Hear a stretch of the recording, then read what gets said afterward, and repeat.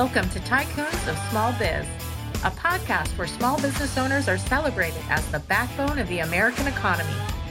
Each week, we introduce you to Tycoons who share their stories and advice so that small business owners may learn from their experiences. Tycoons is powered by Backbone Planning Partners and Pivotal Advisors. Join us now as our hosts connect you to today's Tycoons. Good afternoon, Tycoons, and welcome to today's episode of Tycoons of Small Biz. I'm your host here, as always, coming to you live from Gilbert, Arizona. It's been raining the last couple of days, which most people don't think that happens in the desert, but it absolutely does. Rained quite hard, actually, hard enough that I couldn't hang my Christmas lights over the weekend, so I had to do that yesterday. But if this is the first time you're listening to our podcast, you're wondering what it is we do here at Tycoons. We are a business podcast that's put together by small business owners for small business owners. We believe that the small business owner is truly the backbone of the American economy. And so about 2.5 years ago, my partner Landon and I decided that we were going to launch a podcast to highlight small businesses and give them an opportunity to tell their stories, share their successes, share their failures, in hopes that it props up other entrepreneurs that are out there listening as well. So with that being said, we definitely have on the show today a tycoon of small biz. We've got Tyler Robertson, CEO and founder of Diesel Laptops from Chapin, South Carolina. Tyler, welcome to the show. Hey, thank you. And yeah, I thought it never rained out in the desert. So always interesting to hear that. Yeah, it rains quite a bit, actually. We get a lot in the summer. We have monsoon season. So we have what are called retention basins in our neighborhood to capture all the water because it is hot. Obviously, the soil gets hard and it doesn't want to absorb the water when it comes. And so it fills up. I mean, enough so that sometimes my kids, when they were younger, would take the stand-up paddle boards to the retention basins and stand up paddleboard in the retention basin. Yeah, paddling in the desert. So sounds unique. Yeah, you bet. So Tyler, appreciate you coming on. You've got this organization, Diesel Laptops. Before we get into kind of what that is and how you got that started, we always have our guests tell us a little bit about themselves personally. So tell us what you'd like us to know, where you grew up, how many kids in your family, do you have kids today? Are you married? Did you go to college? If so, what did you study? Those sorts of things. Yeah. So, I'll go backwards. Yeah, I do have kids. They're 9 and 11. So, having kids definitely puts a different perspective on your life and why you do things in the past you choose. That's definitely a journey that I think a lot of people don't realize until they do it. But yeah, so I grew up in northern Minnesota, went to college. I actually got kicked out of college for bad grades. And I guess I learned if you don't go to school, you end up getting kicked out because you don't pass the test. So that was a life lesson at an early age. So I did night school and had to go work for my dad. But that's how I got involved in the trucking industry, the truck repair industry specifically. So people don't realize that the truck repair world, there's somewhere around $80 billion a year spent on parts and labor, just keeping all these commercial trucks running up and down the road. It's things people don't really pay attention to or see much of. And that diesel world also includes the off-highway stuff, which is even bigger, which is all the things that move dirt, move earth, build things. So generators, excavators, bulldozers, farm tractors, these are all diesel-powered things, even though we hear about the EV movement and all that stuff. And I started my company, it'll be 8 years in March. So it was just me, my garage, dining room table. Started it with about $1,000 and it grew really, really fast to what it is today. So we're just trying to keep riding that wave. Yeah, that's obviously a heck of a story. We'll dive into that, 8 years to, from your dining room table to, I think it's 230-ish employees now. Is that right? Yeah, 230. We'll do a little north of, between 70 and 75 million in revenue this year. We're still growing 35-40% year over year. And we did it bootstrapping. We didn't do it like the new way, I guess, right? You go raise a bunch of money, get investors and start spending. We did it the only way I knew how, which was like make $1, profit, spend $1 profit, and do that for years. And we still do a lot of that today because we really believe in the future and the runway in front of us over here at Diesel Laptops. Yeah, you're right. We've talked about that a few times. We've done 130 something episodes of this show, and we've had every kind of business you can think of. We've had some that have taken, private equity money, some that have taken venture capital money, some that have bootstrapped it. You're right. The new deal is kind of come up with an idea And a lot of times pre-revenue, you're out there raising money and people are, investing in your business. But the reality is still the lion's share of businesses are bootstrapped exactly the way that you did. Tell us, was that a conscious decision or you just felt like you didn't know any better at that point? What's the thought process there? Yeah, really, I didn't know any better, and I didn't feel like I needed to. So as I was going there, like I never set out. I say I started with $1,000, and that was even before the 8 years. That was like part time working for someone else, just trying to make some beer money to do a thing. And I was just one of those people where I was like, man, if I make any profit at all, I'm just going to spend it and keep growing my company.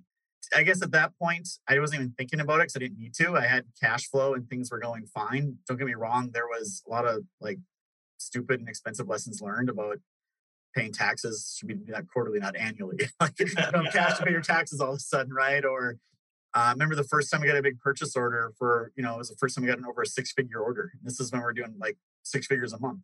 And I knew all these things because I've been in business, but you start thinking like, man, they want 60-day terms from when they get it.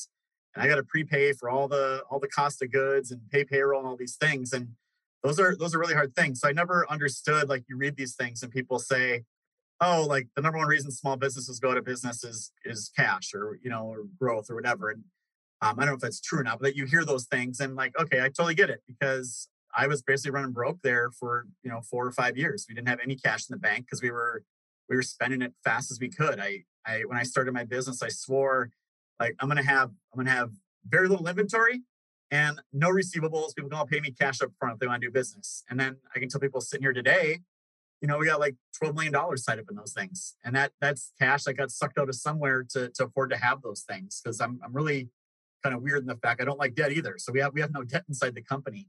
So debt's risk to us, to me at least. So maybe that even holds us back sometimes. But yeah, I just never really had the need to or the want to. I can say, looking forward, I think life's a little bit different now, where it's like, okay, now we're here, we're established, we got a brand name, we're profitable, we're growing.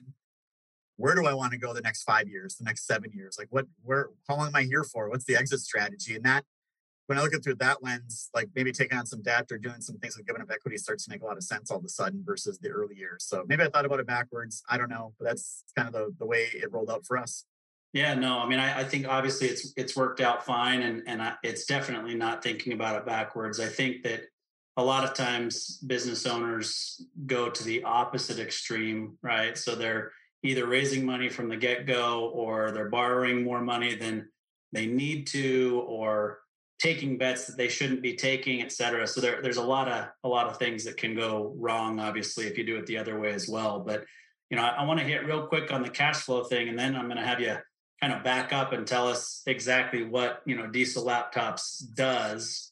I grew up on a farm with a dad and a stepdad that were both long haul truck drivers. So I'm right there with you. I understand this industry as well as I can, as somebody who's never actually worked in it, but I've ridden in those trucks as a kid and spent a lot of time doing that. But the cash flow thing, it's funny because a lot of people who are listening to this show are running a business that does, call it 2 million to 5 million in revenue.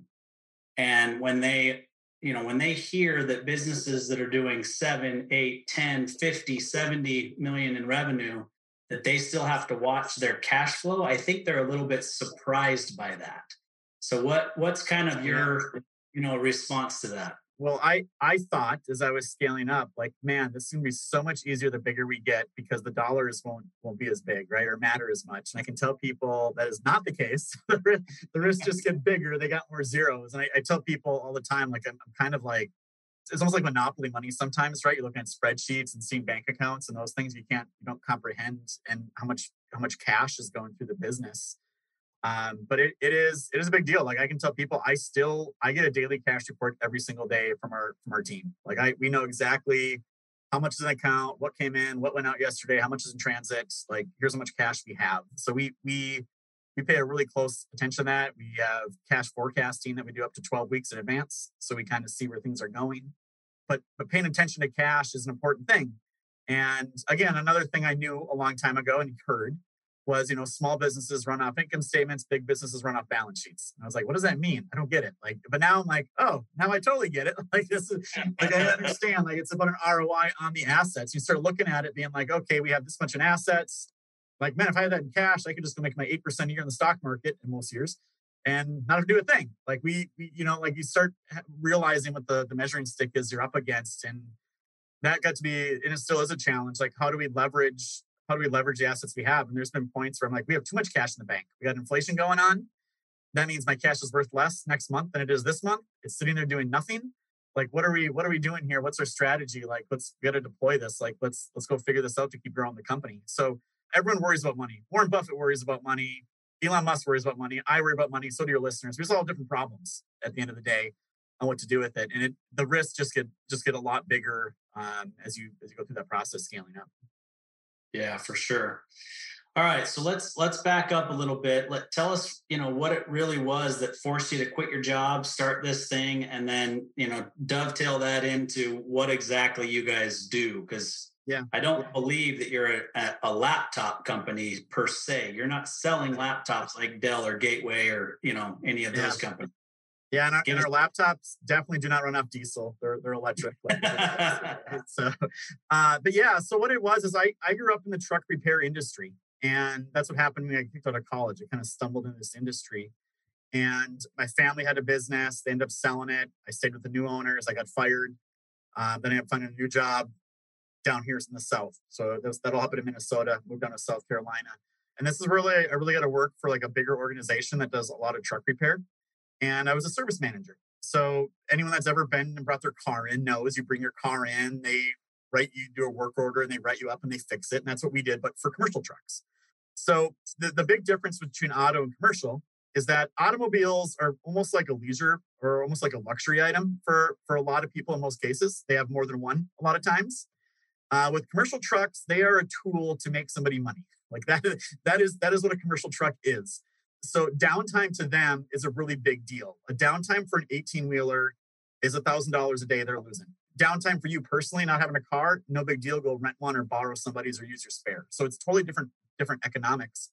And when I ran a service department, and when you run a shop, and any automotive shop loves this, they want to be booked up for weeks in advance because they know they're going to maximize revenue on every single customer that walks in the shop.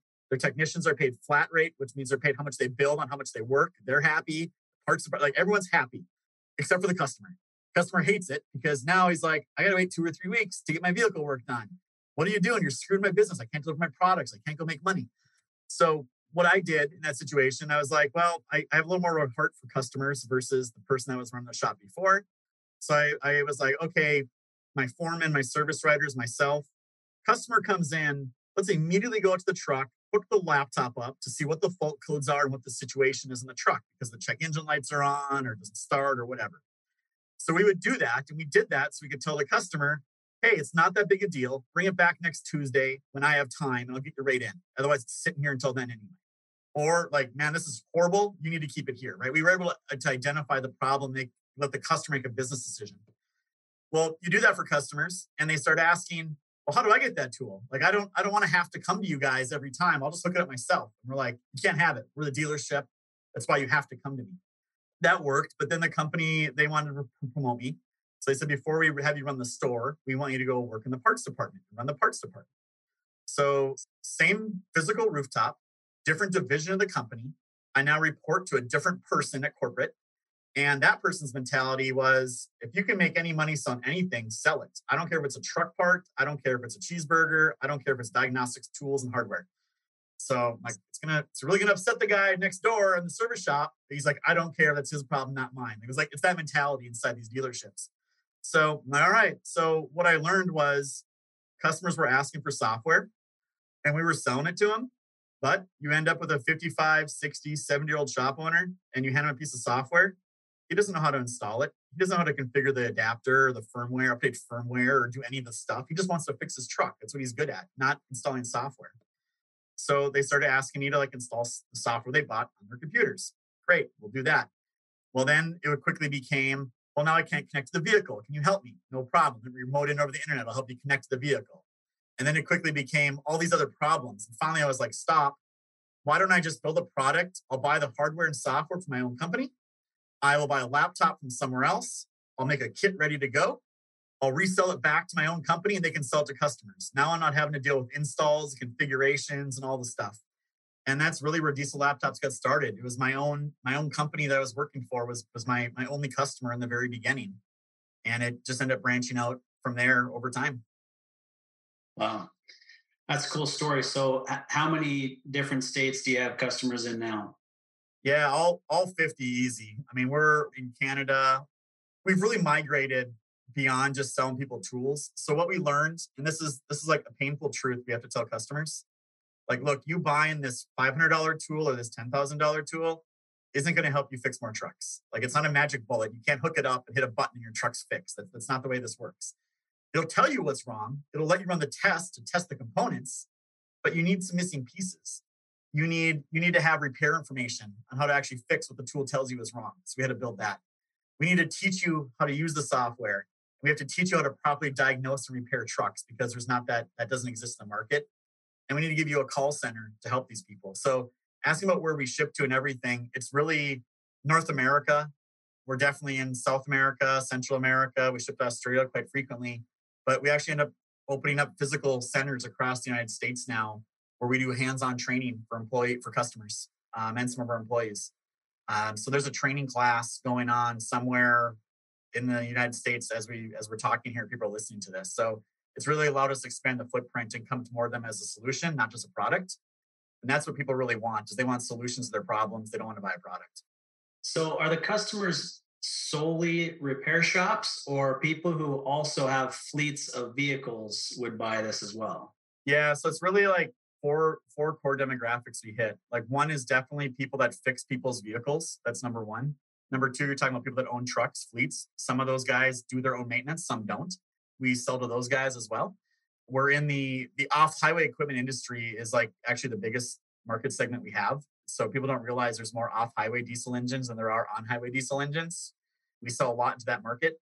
And then marine is another industry where they got diesel marine powered equipment. Plus we get into the gas stuff a little bit on the marine side and the power sports and that type of thing. So it's a huge wide market. And what I didn't realize was how big off highway was when I started this. I was a truck guy. And then I also just kind of started to realize, like, wait a second, that same John Deere excavator in the US is the same John Deere excavator in Australia. Like, why aren't we over in Australia selling these things as well? So we find one thing led to like a bigger and bigger market share. So our total addressable market is it's pretty massive at this point across the globe. Yeah. So obviously understanding that there's a worldwide need for this and, the products are essentially the same. I guess, steering wheels on the other side of the car sometimes, but other than that, it's essentially the same vehicle. But if we go way back to kind of the beginning, right? So you had the company you worked for was your first customer. How did you begin the scaling process? What was the actual plan from the get-go? Yeah, I mean, the plan at the beginning wasn't to scale. It was just, like I said, make some beer money, right? Like that was the whole idea of it. What happened was I was selling a pretty good amount through my own company, and it was like word of mouth. We weren't marketing them. They weren't anywhere on display. It was just customers kept asking our salespeople like for solutions. So that was going well. And then I got better. Like the problem with sales is like you got to go like build the product. So I was like buying used laptops off eBay. So like these fully rugged ones you can like step on and all these things. And then I had to figure out like, man, this takes forever at night, like installing software one at a time and running Windows updates and all the things. So, you start to find efficiencies in your company. So like, oh, let's start duplicating hard drives instead of actually installing software one at a time.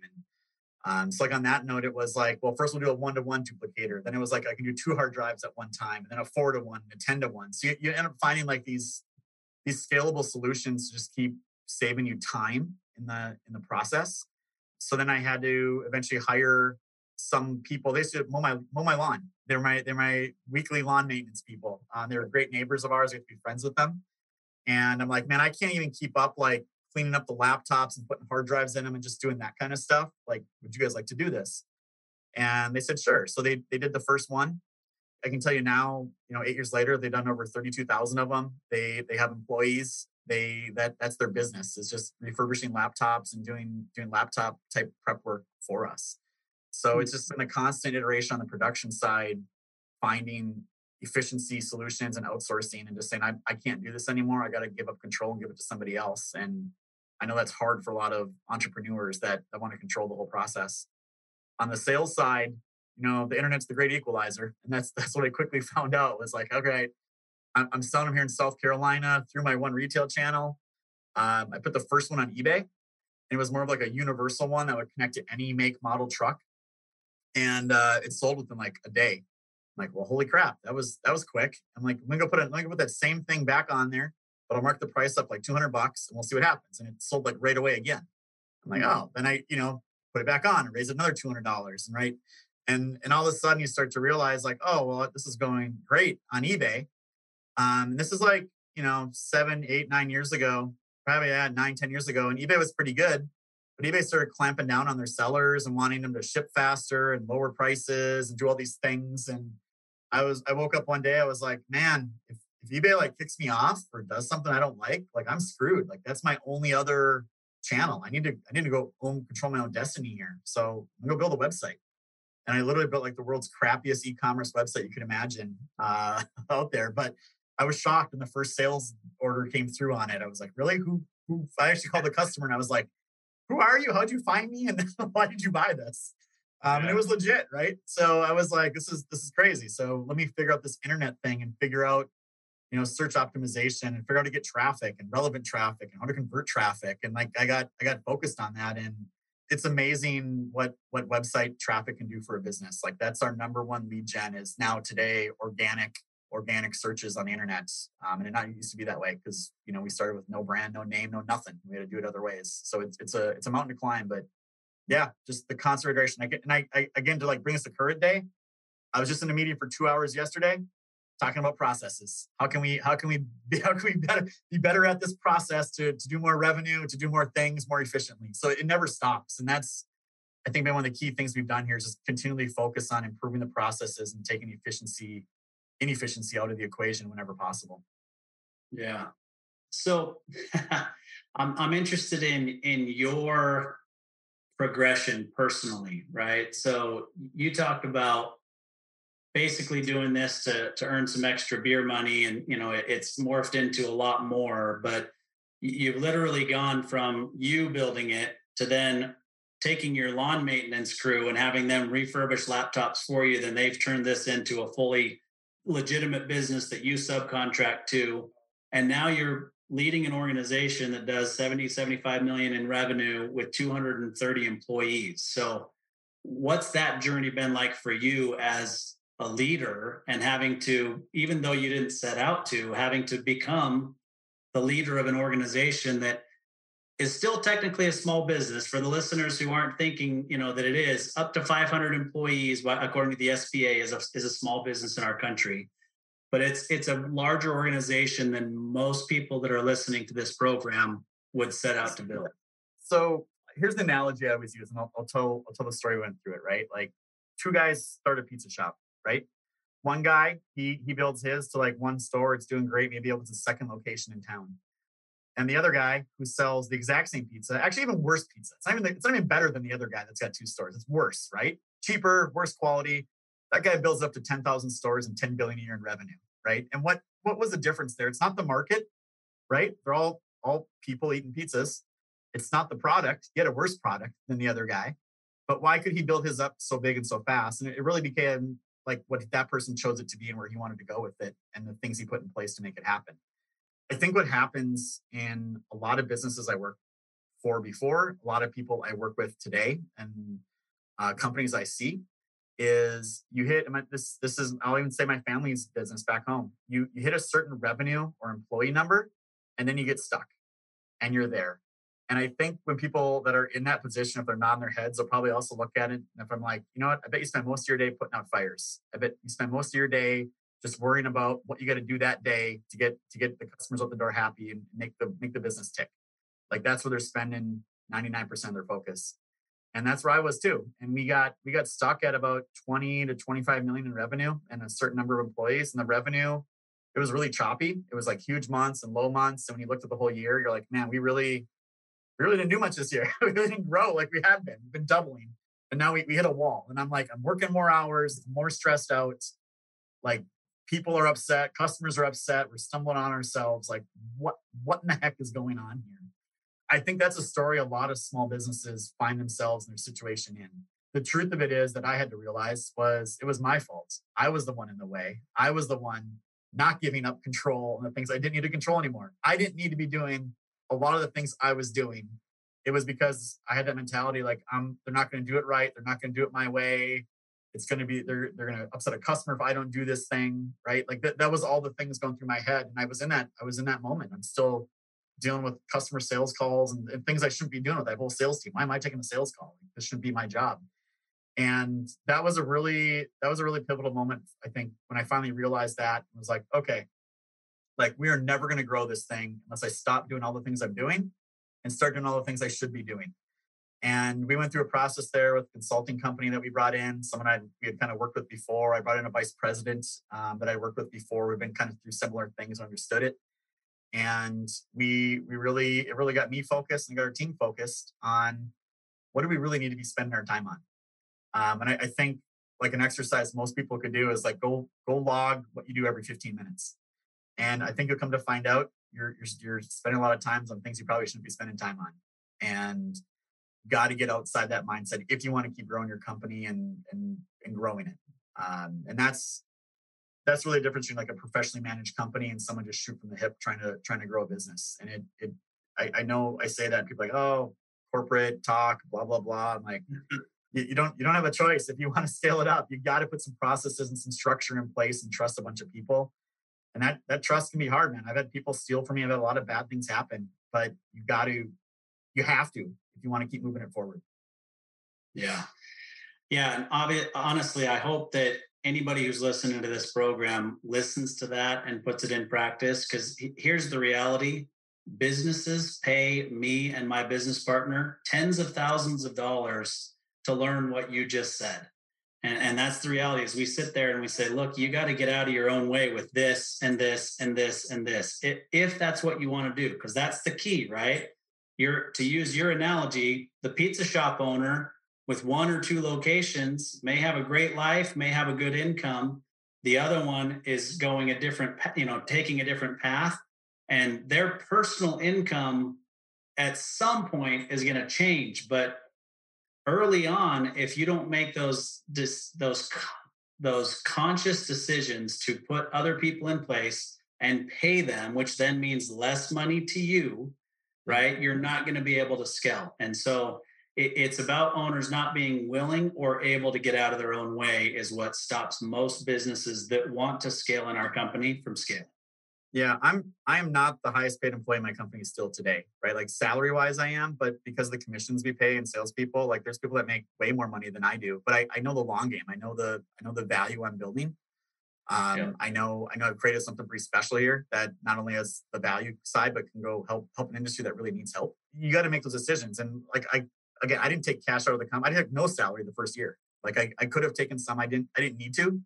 And I wasn't in there to just take every single dime out of the company through the process, because I knew that's like fuel. Like you got to have, that's got to be in the company for the company to go grow. Otherwise, you're going to be putting yourself in a bad spot in the long run. And I'd seen too many companies that rose fast, took their foot off the throttle, and now they're a shell of what they were, not even in business anymore. And you really can't ever do that for long periods of time if you want your business to be around for a long time.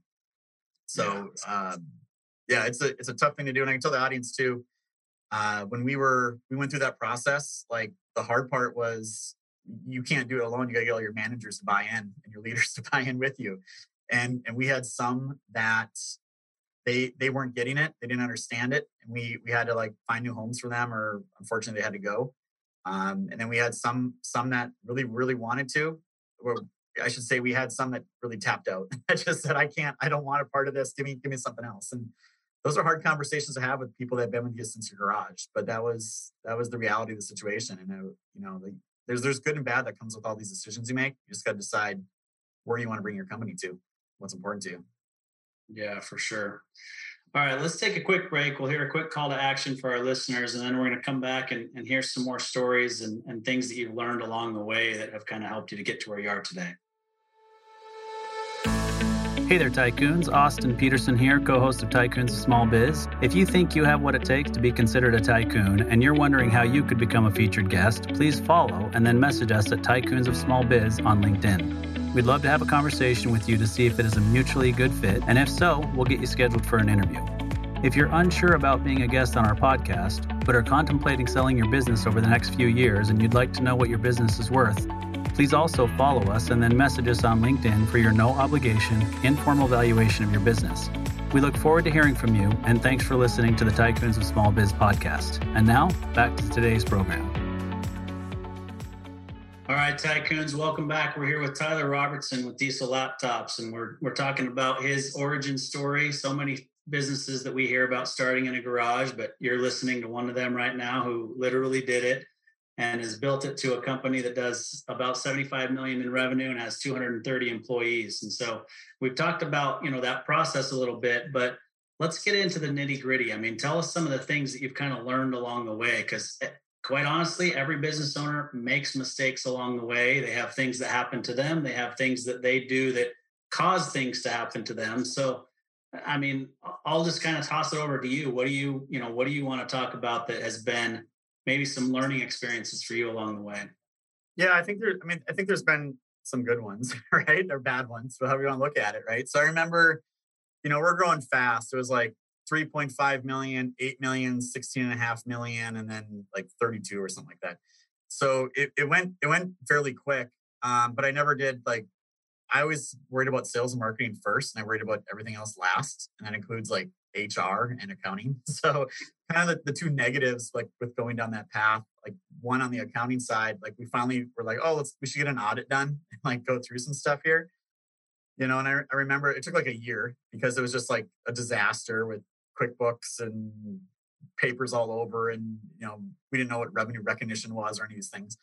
And, the accountants have to come sit down with you and be like, well, look, I know you think you made money, but we need to make like, negative 1.4 million or 1.2 million negative EBITDA entry here to shore up all these things. I'm like, what do you mean? He's just walking through it. And I'm like, oh, so I guess we haven't been making money. Like, what's going on here? So probably shoring up the financial stuff a little bit earlier and getting some professional advice probably would have been a great thing to do in the early days. But, lessons learned in that whole side.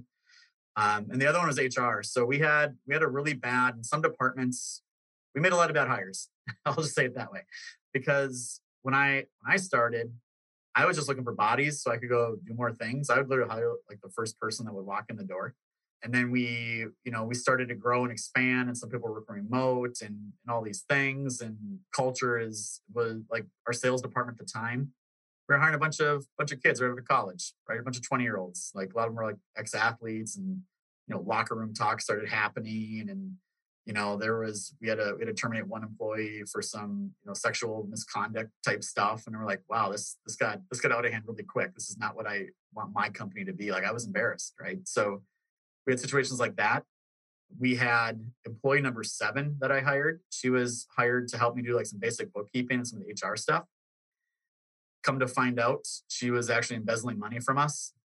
And so we found, it was at least 30 grand that we found. And she was putting terminated employees back on payroll, requesting manual checks and forging my signature, forging the employee's signature, and just doing stuff. And it was just completely going outside the accounting. Accounting never caught it for a while.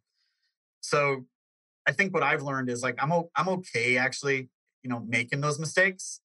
And I tell employees, like, it's okay to make mistakes, but we're definitely not going to make them twice. So I look at like that embezzling thing. I'm like, man, I'm glad it was only the 20, 30, 40 grand. Like, that thing could have been 400 grand before we caught it. Another example about controls is we sell on Amazon, and we got our deposit every 2 weeks. And one time we didn't get it.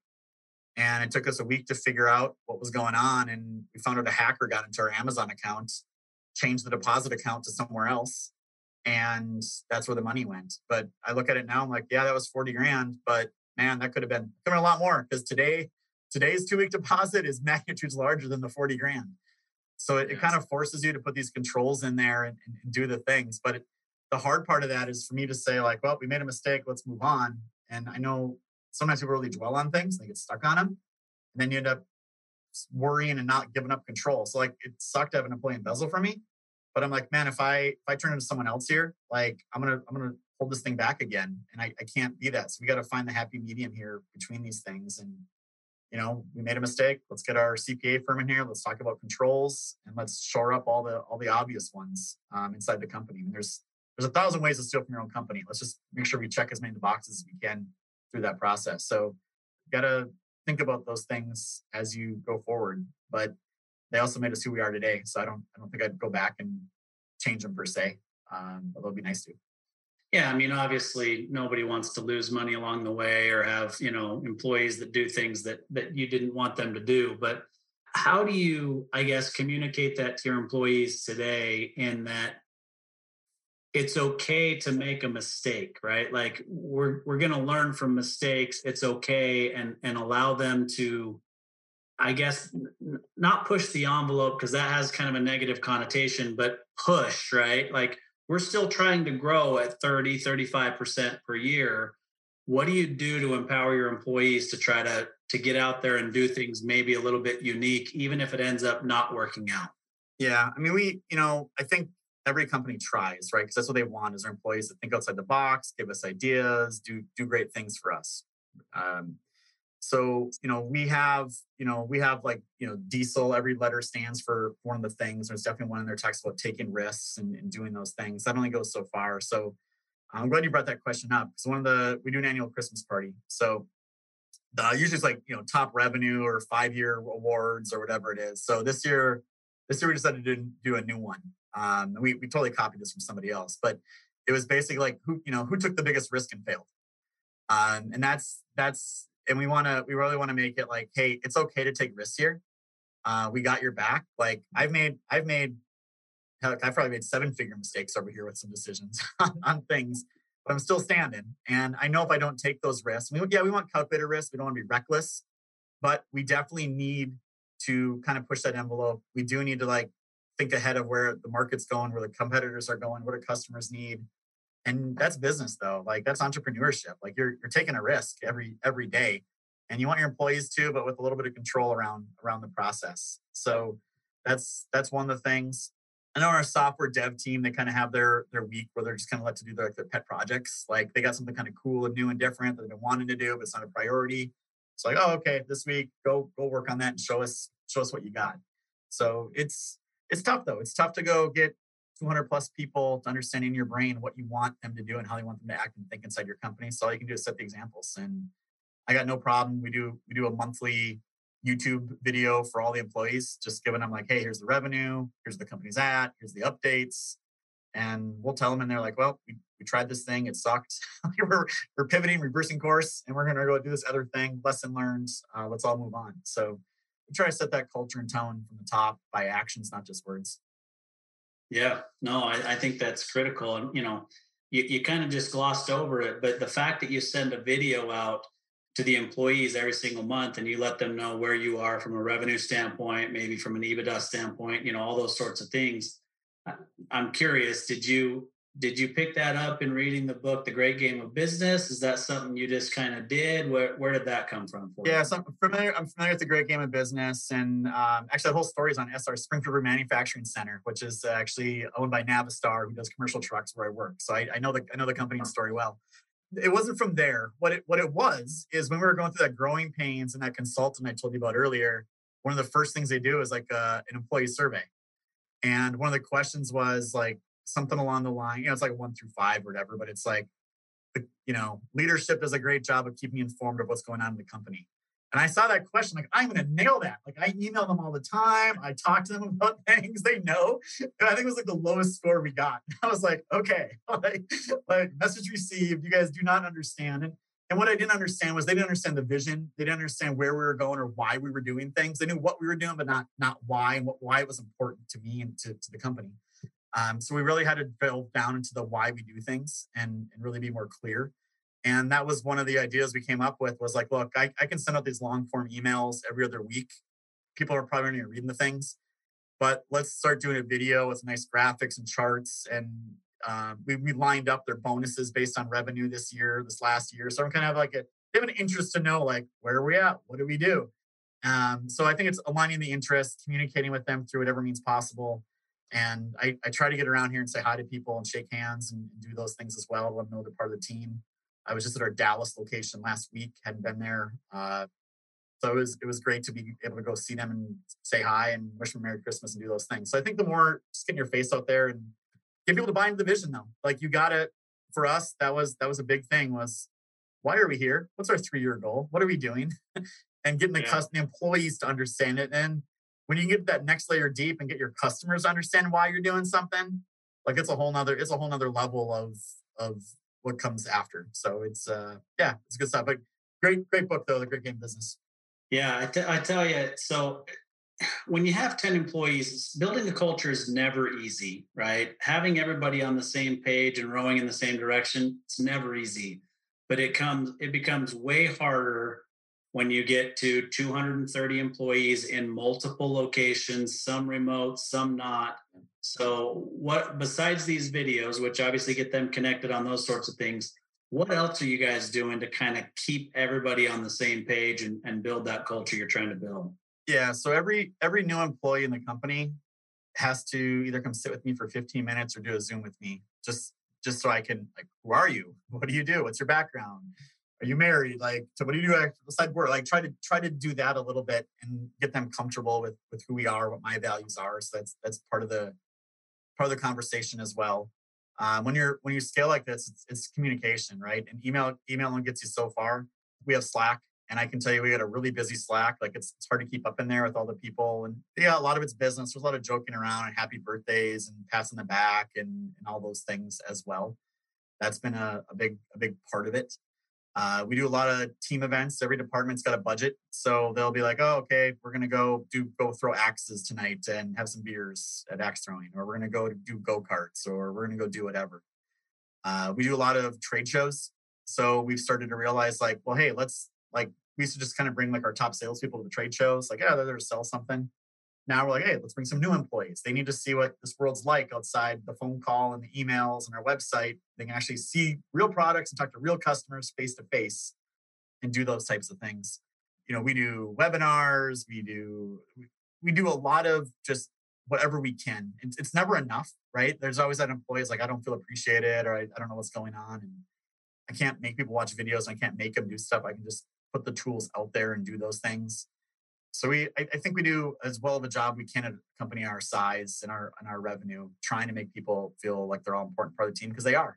Like I always tell people, look, I can't even steer this thing by myself anymore. Forget rowing the boat. I can't do that. I can't even steer it without you guys. Like I need you guys to believe what I'm telling you, so you guys can go do these things for the company. Sets up the direction I believe the company's going in.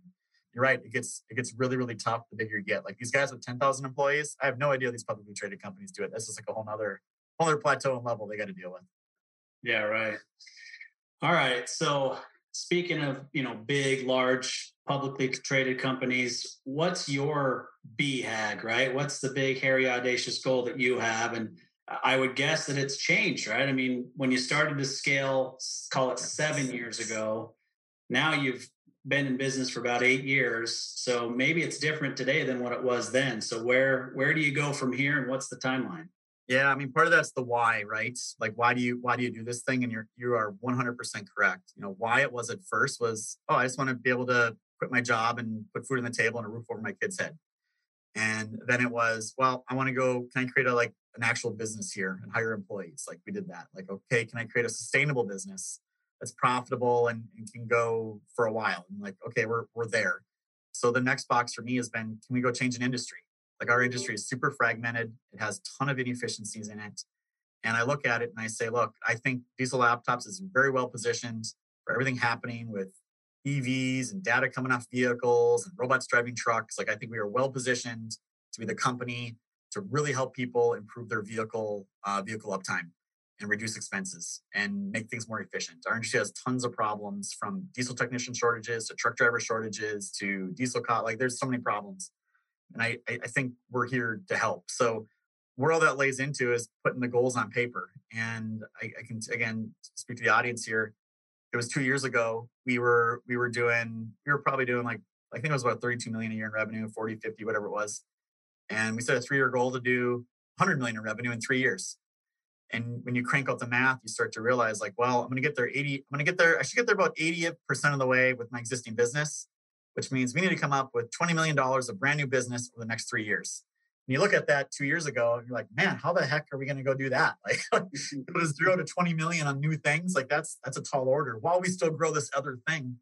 But I can tell everyone like we are like right on track for it. So we actually just had an executive leadership meeting, and we came out of it, and we're like, okay, January, it's starting to talk about a 5-year goal. Like what now? We're gonna hit this one next year. I already, I'm not gonna say it's a lock, but it's well in the realm of certainty. So what are we doing? Where are we going 5 years from now? What's the plan? What's the goals? Let's put it on paper. We got to re-rally the troops around the next 5 years and where we're going. So I don't know exactly where that is, except for the fact I know we definitely have a chance to go really positively impact an industry over the long term. And to me, that's important to leave our little dent in the universe on what we can help accomplish here. Yeah, I think, you hit it on the head there in that a lot of people get tied up in, you said it. I mean, you have to set revenue goals, but people get focused on that, right? So we're going to do 100 million by the year 2023, right? Great. It's a great goal, but you're going to have a hard time rallying employees behind that, right? Because it impacts them, but not to the level that you think it does. And in their minds, well, getting to 100 million in revenue just makes Tyler rich. So, why do I really care about that? So it has to be around something that they care about. And what you just said was changing the industry or impacting the industry. That's something you can rally employees behind. It 100% is. And lining up the strategic plan with annual bonuses. So we knew like, hey, if we need to get there, that means this year we need to hit like at least 65 or 70 million in revenue. So that's where the bonus started this year. And we give a pretty big scale up based off that. It's a pretty good curve. So all the employees all year have been asking like, well, how do we get to the 80 million number this year? Like, yeah, because you guys get, it ended up being like, 40% of their salary be a bonus at that level or something pretty substantial. So, it got everyone focused the right way, both for them personally. And there's a lot of people that come to work for us just because they follow me on LinkedIn, they know our story, and they're like, hey, I can work anywhere, but I'd rather work for a place that has a cause. And this is as good a cause as any. Like, let's go do this thing. So we have a ton of people that are just passionate about working here. And we want to make sure they're rewarded fully for that passion and drive that they're helping us accomplish. Yeah. So I would be remiss if I didn't ask, at least just because of your industry, did you have any ties at all to what happened with Nikola and all of that? Were there any connections there at all? So I am on record. I got my own podcast show where I talk about truck industry things. I'm on record before Nikola even went public saying this thing is a sham. Don't invest your money. It's a complete joke. So what's funny is all of us in the industry were looking at that and Workhorse and some of these other ones like, this is like pure fantasy fiction. What's going on here? And for the audience that doesn't know, Nikola valued, they were up to like $10 billion valuation. They're down to about 1 billion now. But basically said we have a hydrogen truck that works, and they had a video. And really they just kind of close to you, I think they actually did that video. Towed it up the hill, cut the cord, and did a commercial showing how well it worked. None of it fantasy fiction at the end of the day. We all knew it. Our whole industry knew it. But the general public was buying into the EV, hydrogen truck, the whole, they're buying into the why, not the company. And that's how Nikola was able to drive that up. And for the audience, Trevor Milton did get convicted. He gets sentencing here pretty soon. He's the founder of that company and CEO for a while. So they're still publicly traded. If you believe in hydrogen trucks, they're still there for that. Yeah. And who knows? I mean, maybe the technology does end up coming to fruition, but I listened to the podcast Bad Bets that told the story, right? And I knew it kind of on the fringe. And oddly enough, my partner, Landon, knows personally Trevor Milton and worked for another one of his companies way back when. And he knew that something was fishy from the get-go because of just different things he saw with the other companies, right? And so it's been interesting to kind of listen to the full story and understand it more than just what you see in the headlines. But I think what happens is sometimes you get somebody who's, for lack of a better way of putting it, a really good liar and has a personality that people just can't it's not that they're drawn to him, they can't look away, right? Yep. And so Yes. it's just interesting to see how that's the contrast between you building a business the right way and just going out there and doing things versus somebody who's trying to scam people. Yeah, I mean, Trevor netted over $1 billion off that whole thing so far, right? So he hasn't get up yet.